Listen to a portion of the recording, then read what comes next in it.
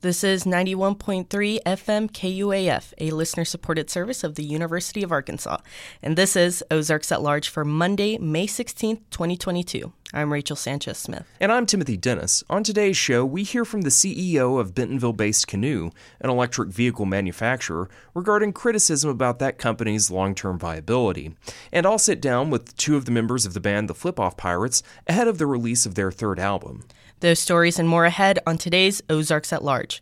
First, Walmart, the world's largest retailer, has partnered with international recycling leader TerraCycle to pilot several recycling centers for non-recyclable materials in our region. Ozarks at Large's Jacqueline Froelich explains.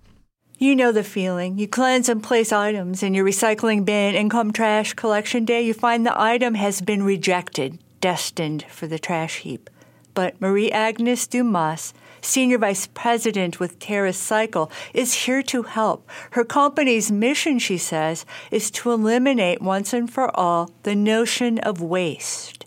And the way we go about it is basically by understanding the equation of why there are certain type of waste that are not recyclable or locally recyclable. That's where everything basically starts. Recycling first took root in the U.S. in the 1980s, starting with drop-off recycling centers and later recycling trucks, collecting glass, plastic, paper, and cardboard curbside. Recycling codes are now imprinted on containers, for example, plastic drinking water bottles, but certain polymer blends, white yogurt containers, and clear plastic spinach boxes are not easily resmelted into new yogurt containers and clear plastic spinach boxes. In the world, basically, or in the universe, everything is recyclable. The only reason why certain type of wastes are not locally recyclable versus others is because of a very simple business equation.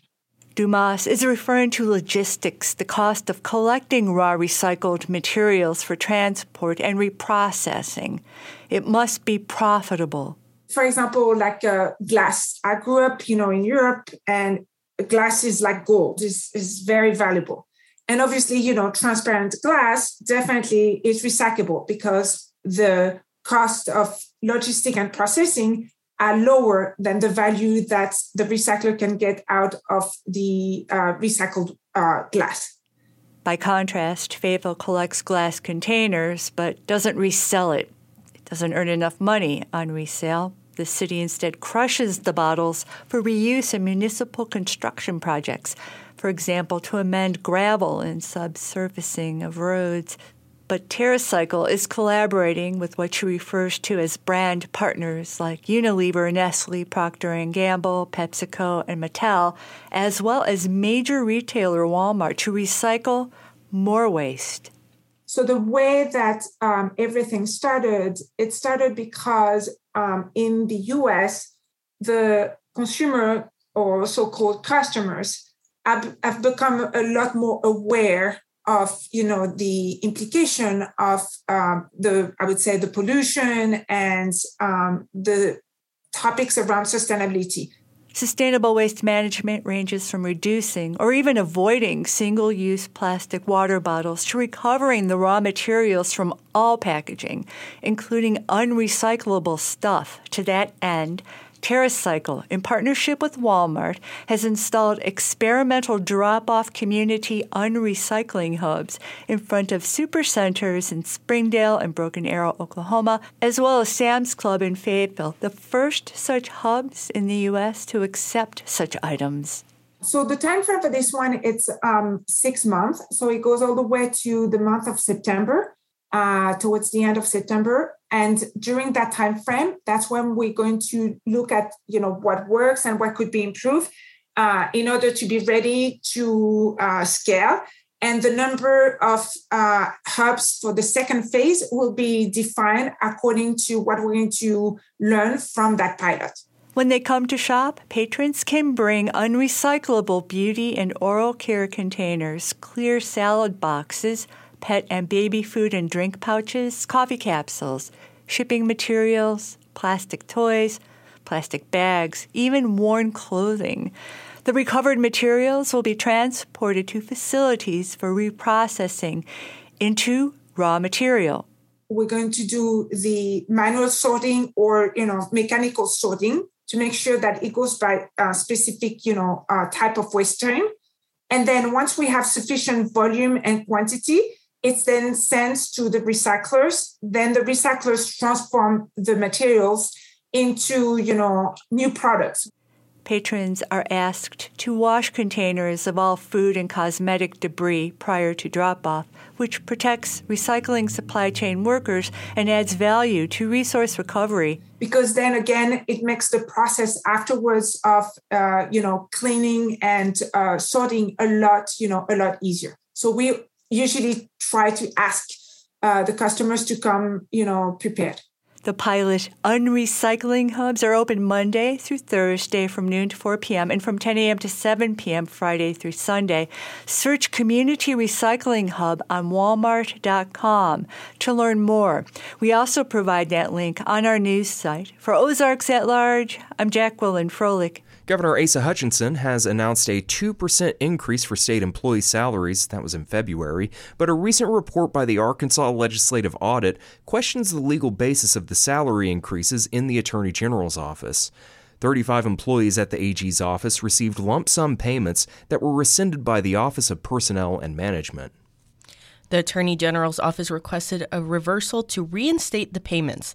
The audit found that all 35 employees received a 2% raise, which resulted in the office exceeding appropriations for salaries by more than $37,000. Brian Bowen, Chief of Staff for Attorney General Leslie Rutledge, says she has the authority to make these appropriations. Simple answer is our constitutional authority to give raises, and in our appropriation, we are not prohibited from doing this. According to the report, auditors wrote they couldn't identify any laws that would allow the Attorney General to increase employee salaries past the maximum line item appropriations. Frank Airy, legal counsel for the Arkansas Legislative Audit, said the AG's office could have made the increases under state law if they didn't exceed the maximum appropriations amount. Our issue at this point with the AG's office is, okay, if you're not using this, what are you using? And we still haven't had a citation to anything other than it was the AG's discretion. In a letter responding to the report, the Attorney General's office wrote that the Attorney General has the authority to increase salaries since the office is exempt from the Uniform Classification and Compensation Act, which gives the Office of Personnel and Management oversight of salaries. The Arkansas Broadband Office and the Department of Commerce are hosting a forum today to get input on plans to expand broadband access to all Arkansans. On the weekend edition of Talk Business and Politics, Lou McAllister, head of the Broadband Development Group, said one of the toughest decisions for state policymakers will be how to get fiber optic cable to roughly 10,000 households in the most remote parts of the state, which could cost more than $200 million. Jokingly, we talk about it would be cheaper to move people into town and build them a house. But we don't tell people where to live. People can live where they want to live. So that is going to be the policy debate. And, if we spend that money, there's no guarantee that person's going to buy service. There's no guarantee that person's going to be able to afford to buy a service. According to the report released in April, around 210,000 households in the state do not have access to broadband internet service. The report says nearly 200,000 of those households can get access through a combination of federal grants and projects, which could cost the state $250 to $350 million. Ozarks at Large is underwritten, in part, by the Walton Family Charitable Support Foundation. The 35th annual May Arts Festival continues in Eureka Springs. This month-long celebration includes live music, various art exhibits and tours, poetry slam, and more. Eureka Springs Festivalofthearts.org for an event schedule and more information. The Lunch Hour, KUAF's monthly concert series, returns May 19th with a performance by Adam Fawcett and food from the Farmer's Table Cafe. This happy hour edition of the Lunch Hour begins at 5 p.m. Space is limited. Registration and more information at KUAF.com. The Lunch Hour is sponsored by George's Majestic Lounge Happy Hour Concerts, a Fayetteville tradition for over 40 years. More at georgeslive.com. This is Ozarks at Large. The Arkansas-based electric vehicle company Canoo held its first quarterly earnings call of 2022 last week, which drew plenty of attention from media about the long-term ability for the company to survive. Ozarks at Large's Matthew Moore spoke to CEO Tony Aquila to better understand the status of the organization. The top bullet point on Canoo's first quarterly earnings report reads, quote, "Our management has performed an analysis and has identified substantial doubt about our ability to continue as a going concern," end quote. A going concern is an accounting term for a company that has the resources needed to continue operating indefinitely.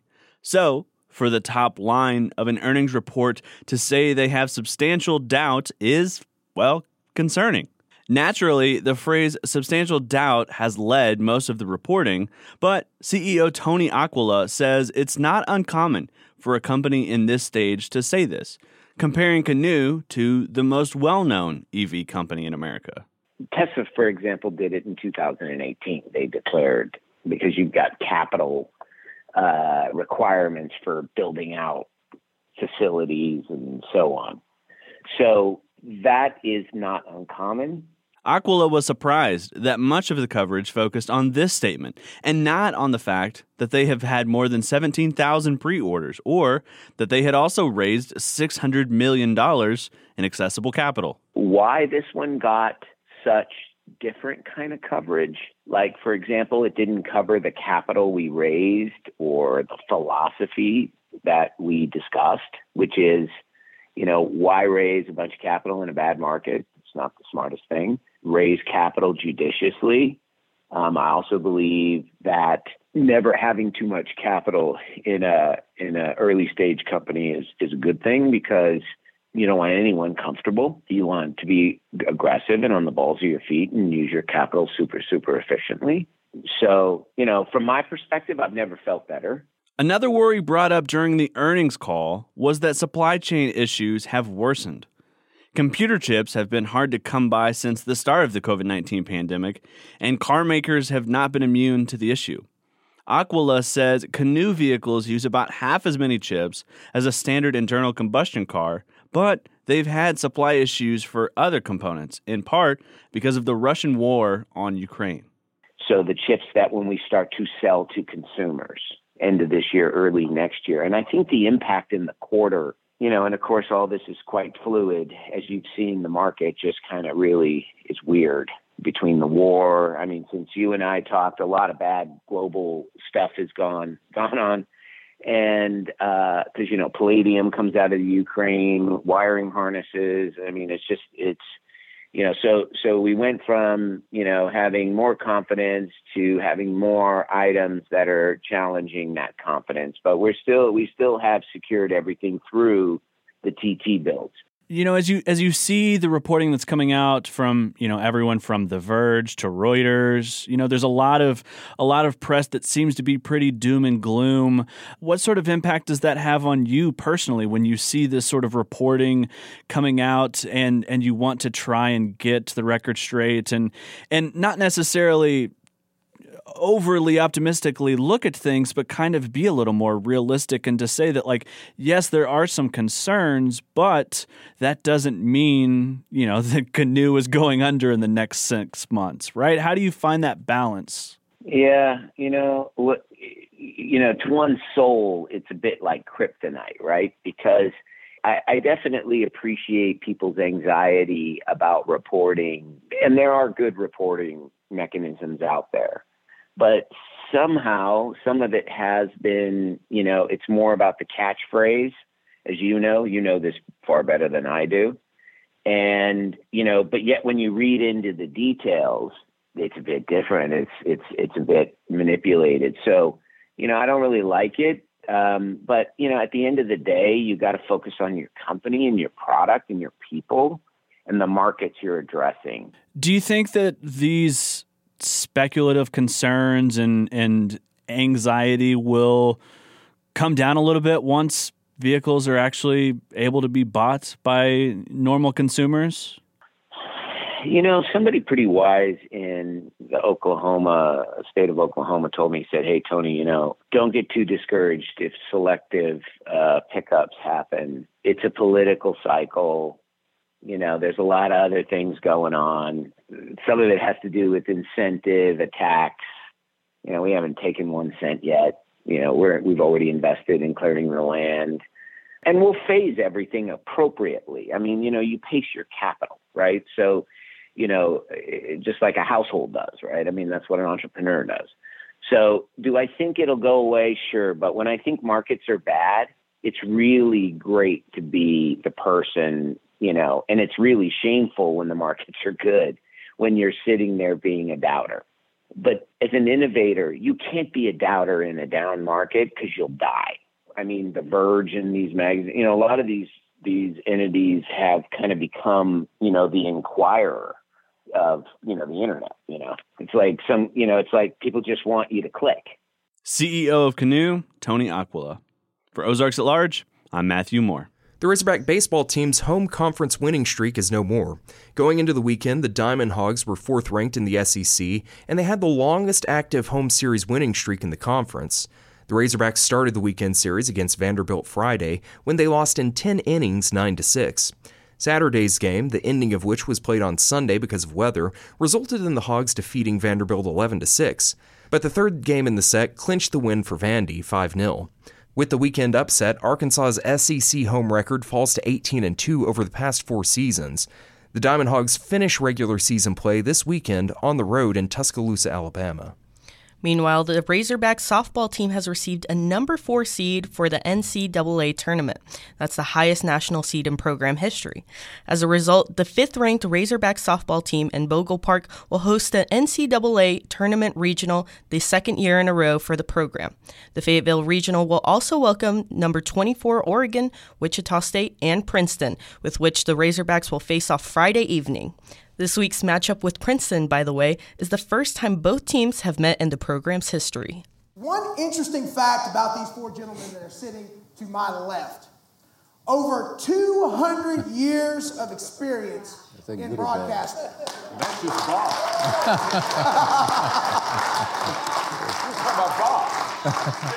That equates to 171,840 hours of radio. Yeah, I'm tired. This is Ozarks at Large. I'm Daniel Carruth, and a few weeks ago, we talked to you about an event in Little Rock that honored 4 Central Arkansas radio broadcasters. And as you just heard from event organizer Danny Joe Crawford, these broadcasters collectively have put out centuries of time on the air. And the Pryor Center's Randy Dixon was at the 2-hour-plus live unscripted event and recorded it to preserve it on the website. It's posted on the front page right now, so just Google Pryor Center, and you can stream that entire evening right now. And Randy Dixon joins me in the Karantaha News Studio today to go over some highlights from the event. How's it going, Randy? Hi, Daniel. How are you? I'm good. How are you? Good. Right. This was a 2-hour-plus event. 4 guys that, well, they called them legends. I would say they were. I grew up listening to these guys, or at least my entire adult life, and to get the 4 of them together was very unusual. I don't think they've ever been together in one gathering before. Right, first time, one setting, hashing it all out from the golden age of Arkansas in a really, radio. really funny sort of way. I mean, it's worth a watch, and it's on our website. You can go to events, and it's one of the events, Legends of Broadcasting. All right. And we have the organizer, Danny Joe Crawford, is going to tell us a little bit about it. Yes, and who is being honored. As far as Central Arkansas goes, these guys are the Mount Rushmore of Arkansas radio. Tommy Smith, Bob Robbins, Craig O'Neill, Broadway Joe, those 4 guys, they're synonymous with their stations. When you think of the stations that they're at, they are the face, and they've done so much. And these guys, they have outlasted everybody that's come through. You talk about 4 guys that stayed in the same market, each one of them over 30 years, with Broadway Joe being the youngest of the 4. He's been in this market for over 30 years. And, of course, Bob Robbins has been in this market for 7 decades. Like I said, it was just an amazing thing to be able to pull it off, to be able to get all 4 of these guys on the same stage together. Never been done before. So, yeah, Danny Joe worked with Tommy Smith for about 20 years. And he was kind of their in-the-field producer kind of guy that they would have do crazy stuff. Like one time during rush hour in the morning, Tommy had him go out, the interstate, the clover leaves, there's usually a big center area that's grassy. And he had him out there with a female mannequin dressed up and had him digging a grave. Well, you can imagine what ensued. And it involved the police. Oh, good. Yeah. But that's just some of the kind of stuff they used to pull on. Tommy was with Magic 105. Right. And then later The Buzz. But, you want to just hear some highlights from the evening? And sure. Then Before we do, though, okay. Can you just, for people who didn't grow up in Central Arkansas or maybe are new and don't know these guys, why are they significant? What does it mean to have them all together like this? Well, and I think Broadway Joe brings us up. Broadway Joe is originally from the Pine Bluff area, KIPR, which is urban music, that's genre, and then Tommy Smith handled rock and roll and later sports, right. And then Bob Robbins was the king of country on KSSN, and then Craig O'Neill was with KKYK, and then later, now he's the main news anchor on the CBS television station down in Little Rock. KTHV. I think Broadway Joe here kind of sums up the importance of this gathering. I think I did an interview with one of the newspapers, and they were asking about this event, and I was telling them, they were asking what makes it special. And I don't know a market this size where you have 4 unique individuals that have been on the same radio station doing radio, rock and roll, country, top 40, and urban for this long, at this size. So I think it's special for me to be here tonight. Broadway Joe speaking at the Legends of Radio event in Little Rock from March. Yeah, Joe Booker. Yeah. Now let's hear from Tommy Smith. I probably know him better than any of them, because we used to do things with KATV all the time, and I believe it all started, I was with Paul Eels at a Southwest Conference Championship, and we were doing a live shot in the morning show, and we needed some time to fill. And I saw Tommy standing around the corner. They were doing a break in his show, so I grabbed him and said, come on over here and talk to Paul Eels. And I said, just give us, 3 or 4 or 5 minutes, and he left his show to come over and be on Daybreak. But, we've had something with Paul Eels and Magic 105 and then The Buzz ever since. Yeah, and you still show up on The Buzz every once in a while. Yeah. I'll call in. Yeah, and I'll do some occasional sports clips from the archives and that sort of thing. But so Tommy talks about sort of the early days of when they all kind of went head-to-head in the mornings. But we were all 4 on the air at the same time in a war, battling. Right. We wanted, it took me a while to catch up. Well, I never knew y'all's asses were there.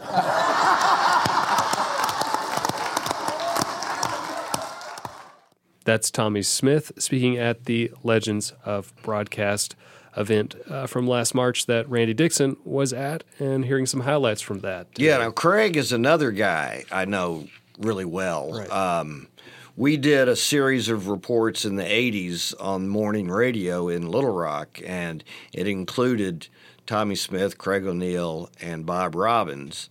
Not Broadway Joe, because he came later. I did these reports and spent the whole morning in the control room with these guys just to see what they did and how they did it. And so Craig O'Neill actually was in the lobby of when I applied for a job at KKYK. I was still in college and brought my resume tape, which was horrible, by the way.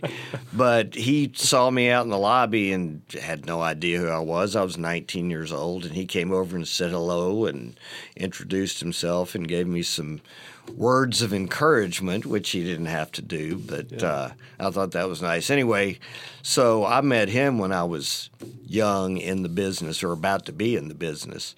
But Craig is not his real name.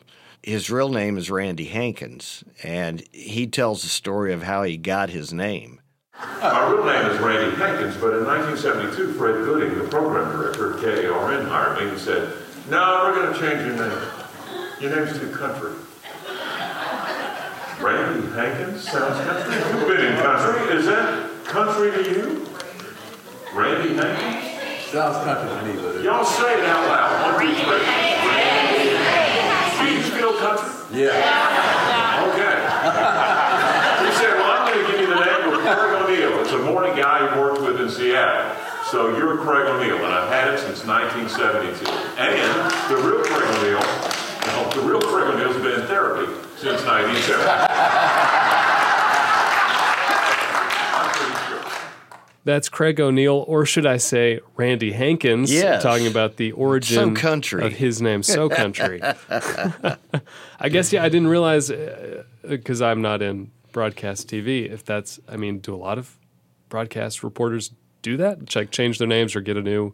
No, not in TV. Radio, it used to be really common. Okay.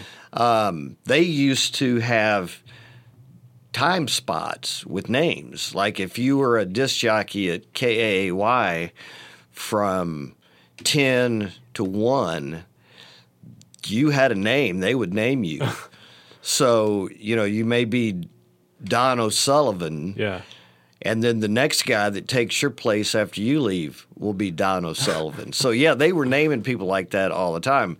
In TV, I've only known of one person that really wanted to change their name. Okay. And, I didn't make anybody do that. It just seems kind of odd to do that. But, that was back in the early days of radio. So. All right. So what are we going to talk about now? Oh, fundraising. Yeah, fundraising. That's one thing these guys all have in common is that they raise a lot of money for a lot of different nonprofit organizations. They host events. They have telethons or fundraising stunts. And one of those stunts, Tommy Smith would do, I think it was for the Heart Association.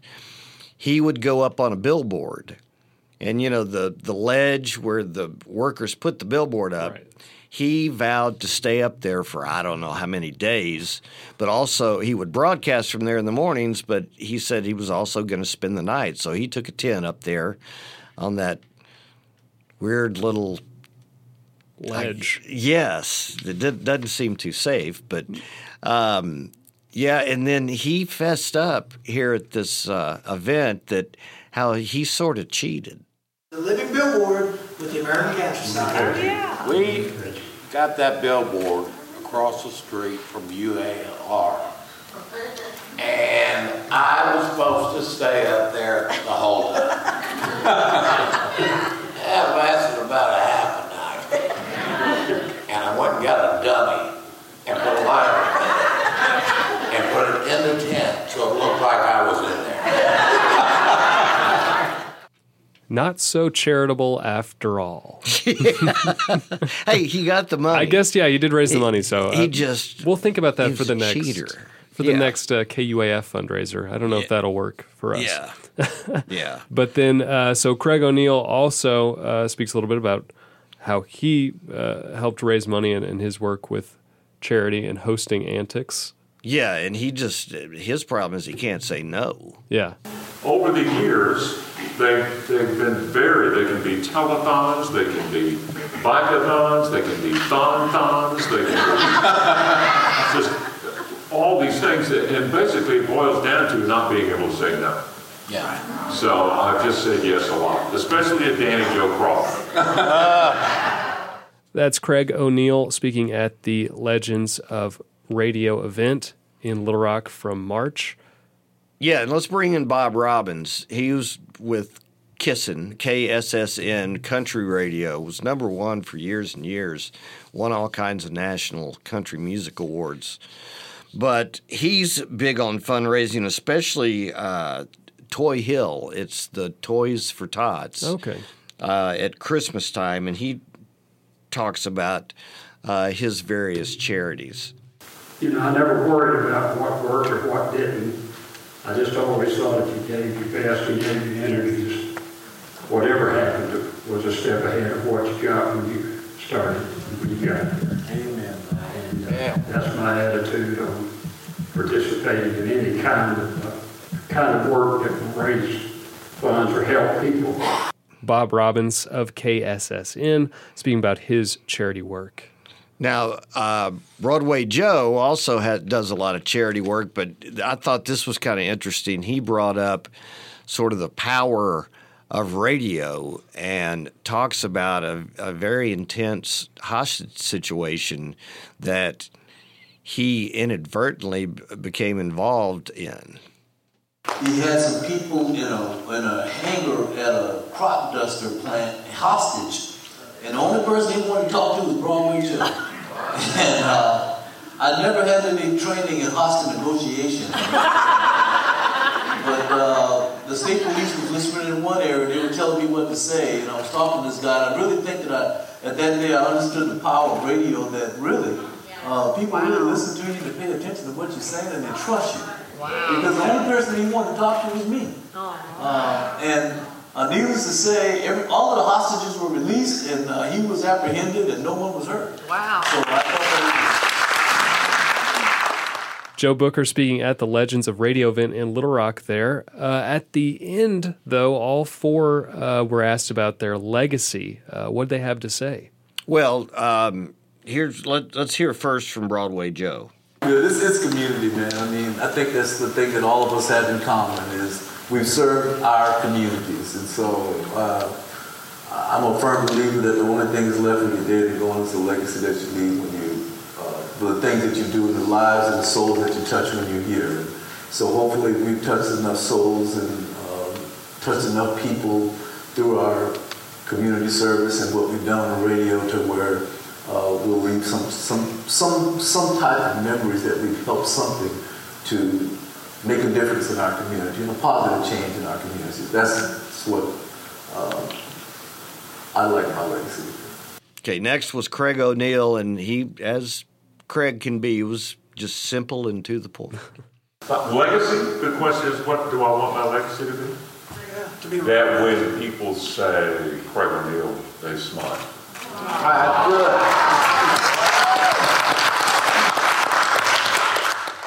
Bob Robbins, who's in broadcasting for more than 70 years now, actually got a little emotional during his closing remarks. The legacy I want to live is how much I love this job that we call a job in the business of radio. All of the changes that I have been blessed to have seen and been a part of and worked through, the good ones that I have loved, the ones that I didn't like but kept my mouth shut. But at the top of all of that, I just hope that people, when they think of Bob, will think how much that he loved his children and how much his wife was the top of everything he did. And then Tommy Smith was just sort of an aw shucks. Let's just get to the point. Yeah. Legacy, I have no idea. I think other people can judge me. I'm just an average guy. I have my flaws, have my good days, my bad days. I'm just a guy. So that was Tommy Smith speaking at the Legends of Radio event from Little Rock earlier this year. So, Randy, what was your takeaway from the event? What did you get out of? Well, I being at this? really enjoyed seeing people that I'd worked with over the years, and the fact that the four of them were able to actually be humble. Yeah, because I mean, their personalities are so big on the radio and at MC events. It was nice to just see them sort of cut loose and be themselves, and they're funny guys. They're naturally funny, and well, actually, you can see the entire evening event on our website if you want to stream it.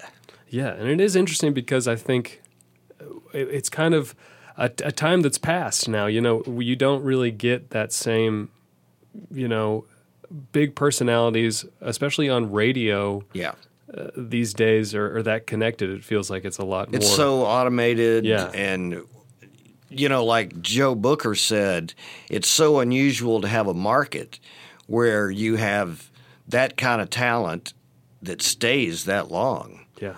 And, you know, like Danny Joe said at the beginning, they have more than, 200 years of experience between the four of them. Wow. It's pretty impressive.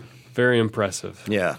All right. Yeah, if you get a chance, Google Pryor Center, go to our events, and check this out, Legends of Radio. All right, and it's all available on the website. Thanks for talking to me, Randy. Hey, thanks for having me. I'll see you next week. See you next week. Okay. Arkansas Community Foundation has helped Arkansans fulfill their charitable goals for 45 years. With $500 million in assets, the foundation exists to help inspire solutions and connect resources to build Arkansas communities forever. arcf.org for more information. The Artisphere Festival Orchestra returns to Walton Arts Center with 2 main stage concerts under the baton of Maestro Corrado Rivera's, featuring more than 90 premier musicians from around the world. Presenting works by Piazzolla, Martucci, and Mendelssohn on May 23rd, and an evening of Strauss and Stravinsky May 27th. Tickets and more at artispherefestival.org. This is Ozarks at Large. I'm Timothy Dennis. The band the Flipoff Pirates has been a part of the Fayetteville music scene for the better part of 3 decades. Though they may not perform live as much these days as they did in the past, they still write and perform as a unit, and this week the band will release its 3rd album. Bones from the Past will be released as part of a celebration Saturday evening at George's Majestic Lounge in Fayetteville. Last week, guitarist Matt Smith and Jeff Kearney from the Flipoff Pirates joined me in the Harold and Blanche Kalk News studio to talk about the new album and about the release show happening this weekend. Matt and Jeff say this new album was almost 10 years in the making. We actually had almost 2 albums worth. Yeah. So when we started looking at it, we're like, there's a record and an EP here. So yeah, we did it probably in a weekend or 2-3 days, and got all the tracks roughed out, came back and edited it slowly. Like, I believe I did some stuff right before the pandemic, was like, okay. And then I think it was 2 weeks later, then, I mean, live music is, or any type of social activity is on halt. Right. So yeah, we sort of like chipped away at it over the years, and you know, in 10 years you can really improve your playing. So after that long, we were like thinking, oh, I think I can play that better now. And so if you have the opportunity to record a record this way, I really recommend it, because not only do you get the young angsty bits, but then also you get the like older, more gentle bits as well, you know? Musical maturity. Yeah. So do these songs have a different meaning to you now, considering that you're different people than you were when they were written?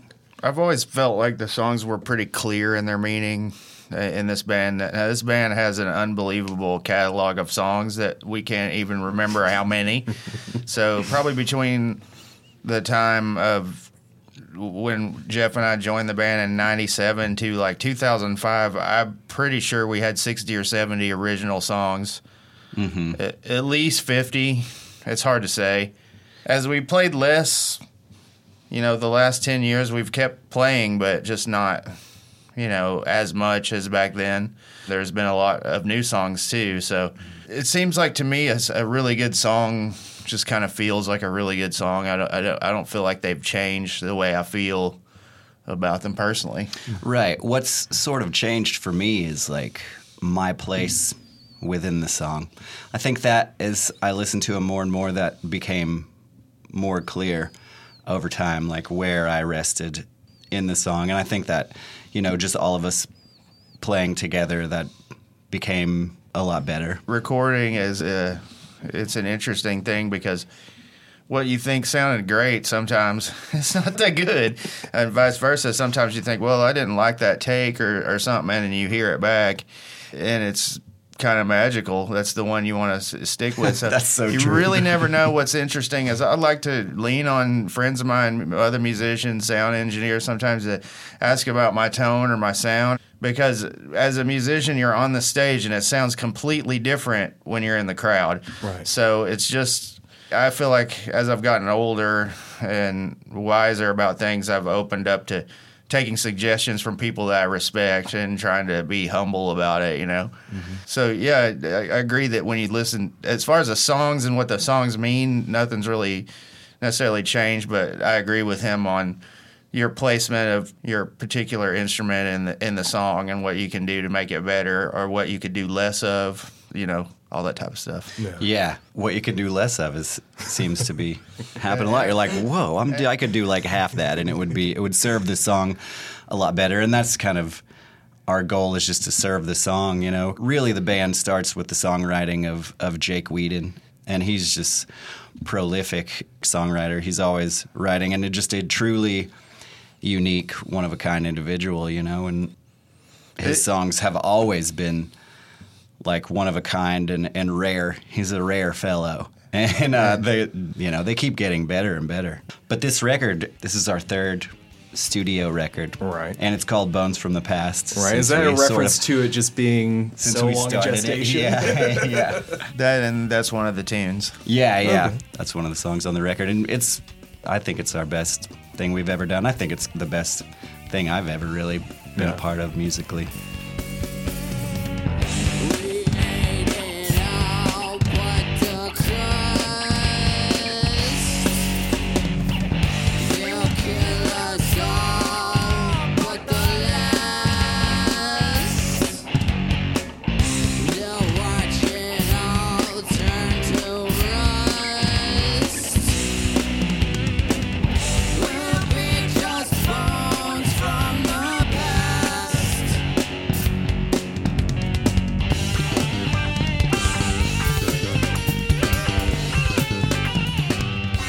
Bones from the Past. It's coming out later this month. Yes. Not thematically, but what would you say are some of the high points of the album? Like some of your favorite points of the album? I would say one of the high points for me was getting to play with Marlon Davis, who played drums on this record, and just came in and laid a perfect, strong, deliberate foundation to the music that we were playing.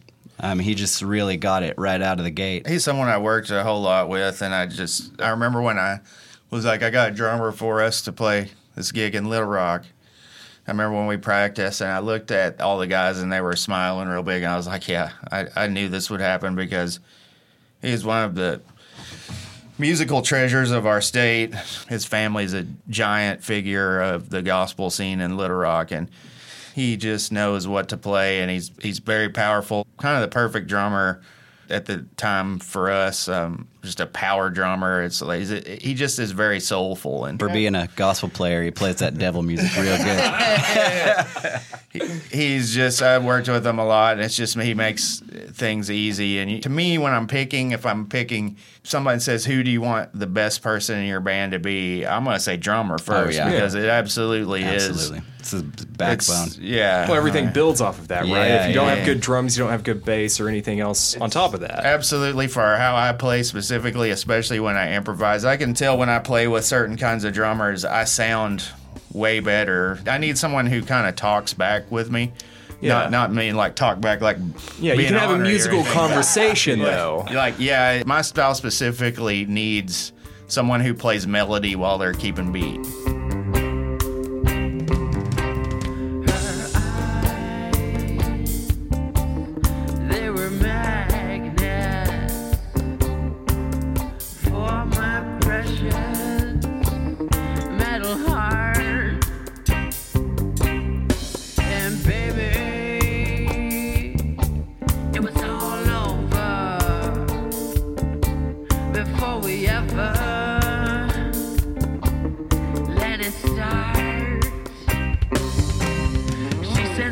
when you're high by noon, you're gonna have to fly by night. He says, but baby, when you're on the moon, you got to eye it right. She says, baby, when you die too soon, you better crawl toward the light.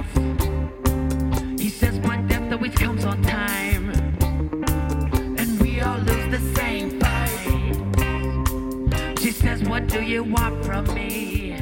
Y'all have a release party / festival for this new album coming up later this month, right? Yes. That's May 21st at George's Majestic Lounge, and we got a pretty stacked lineup of bands for pretty one diverse night. lineup, too, in terms of style. Yeah, we've always been as multi-genre as we can, so I wanted the lineup to kind of reflect that. It's something I never quite understood about the way lineups were put together. Mm-hmm. I do understand it, but for me personally, I think it's better to hear as many different things as you can. Like, I mean, even if it's the music you love the most, if you say you go to a 2 or 3 day festival, it's kind of like, okay, well, I've heard whatever bluegrass all weekend and it's fantastic, but I think I want to hear like some rock or something. Yeah, you know? a little bit of thrash. Yeah, exactly, yeah. Turn it up. Speaking of thrash, we got the Salesmen on there, who are some fellow rockers, a trio out of this town, and they're super rad. And on the flip side, you've got Patti Steele with a little bit of folk. Yeah. And Patti Steele has really been pushing hard lately and just playing all over the place and really getting herself out there. Putting in the work. Yeah, definitely. She is working hard. Then we got Monk is King, who's like a funkier band from Fayetteville that are really good. They've been playing a lot around town and everywhere. Also putting in the hard work. Yeah. All of these artists we're lucky to have them here. And of course, Rachel, she's fantastic. Another one of those musicians who just blesses every instrument she touches. Yeah. And another person who is just a one of a kind. You know, I don't think I've ever seen anybody like doing the sort of one man or the no man band, as she calls it. Right. You go up to a club and see the wall shaking and then go inside and you're like, oh, well, that is one person? How can that be? And it's just great to see a successful female artist. And I've been so fortunate to be at one point, it seemed like other than Flipoff Pirates, I think every band I was in had a female vocalist, lead singer. And I was like, wow, this is really cool. I just, because the industry let's just face it, it's harder for females a lot of times, and it's kind of a male dominant industry. Mm-hmm. And these fearless women are really inspiring. Just playing music, it's a great joy and it's a gift, and I just recommend it. It's just great for your spirit, and that's what music's all about. It's for bringing people together, and it doesn't matter what your politics or what any of this and that is. Music is one of the things that all goes away at that point in time, and it's not a competition. I love sports, but there's no teams in music. It's just a joy, and that's what it is, in my opinion. Yeah. And before I forget, Mildenhall too is also on the lineup, and they're great. They're sort of a multi-genre outfit too. They do a lot of like soul stuff. Mm-hmm. Yeah, and we're happy to have them on there too. So it's a stacked lineup for $15. Which that's a lot of music for not a lot of money. Yeah. Definitely. And you can get tickets on George's website. And we have a deal going right now where if you buy 4 tickets, you can get them for the price of 3. So grab up some friends and you can get your tickets a little cheaper. So off of this new record, if there's one track that y'all feel like is representative of where the band is today, what would it be? Probably Emmanuel. Yeah. Yeah, you want to hear that one? Yeah. Wishing in the dark.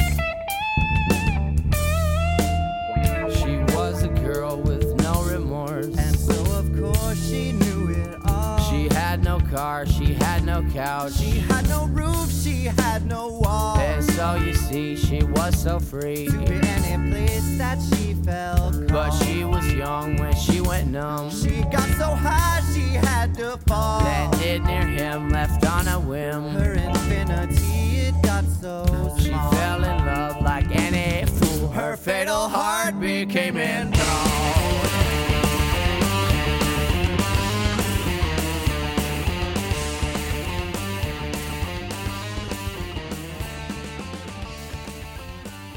Jeff Kearney and Matt Smith, members of the band the Flipoff Pirates, talked with me last week inside the Harold and Blanche Kalk News studio at KUAF. You can find out more about the band on their Facebook page, and you can find their previous music releases on YouTube. The release show for their new album, Bones of the Past, is this Saturday, May 21st at George's Majestic Lounge in Fayetteville. Tickets are $15. Doors are at 7 p.m. Sharing the bill that evening with the Flipoff Pirates will be Patty Steele, Rachel Ammons, The Salesman, Munkus King, and Mildenhall. By the way, Mildenhall is scheduled to visit us this week at the Carver Center for Public Radio. Ozarks at Large's Matthew Moore is expected to have that conversation for us on Friday's edition of Ozarks at Large. Speaking of future editions of Ozarks at Large, this week we do have a few programming notes to share. Wednesday on our program, we'll take an entire hour to share with you the recent spring concert by the Fort Smith Chorale, a KUAF tradition. The concert Leave the World Behind was recorded in late April at First United Methodist Church in Fort Smith, and we will bring you the full concert Wednesday at noon and 7 p.m. on KUAF. Then on Thursday, we'll celebrate Mozart in the Museum. On our noon show, we'll share highlights from previous editions of Mozart in the Museum, recorded and broadcast live over the years by KUAF from Crystal Bridges Museum of American Art in Bentonville. It's become a highlight of Artisphere each year, and we are excited to relive some of the great performances by the Artisphere Festival Orchestra. That's Thursday at noon on Ozarks at Large. Then for our 7 o'clock show on Thursday, it's this year's edition of Mozart in the Museum, broadcast live on air on 91.3 FM and online at KUAF.com from Crystal Bridges. This year's program will be hosted by KUAF's Lee Wood and Miroslava Panayatova from University of Arkansas's Music Department. The Artisphere Festival Orchestra, under the baton of Maestro Corrado Rivaris, will perform selections from Mozart's Piano Concerto No. 23, Symphony No. 39, and more. The concert will also feature performances by the Van Cliburn Competition laureate, pianist Benedetto Lupo. That's Thursday evening beginning at 7 o'clock on KUAF, your public radio station.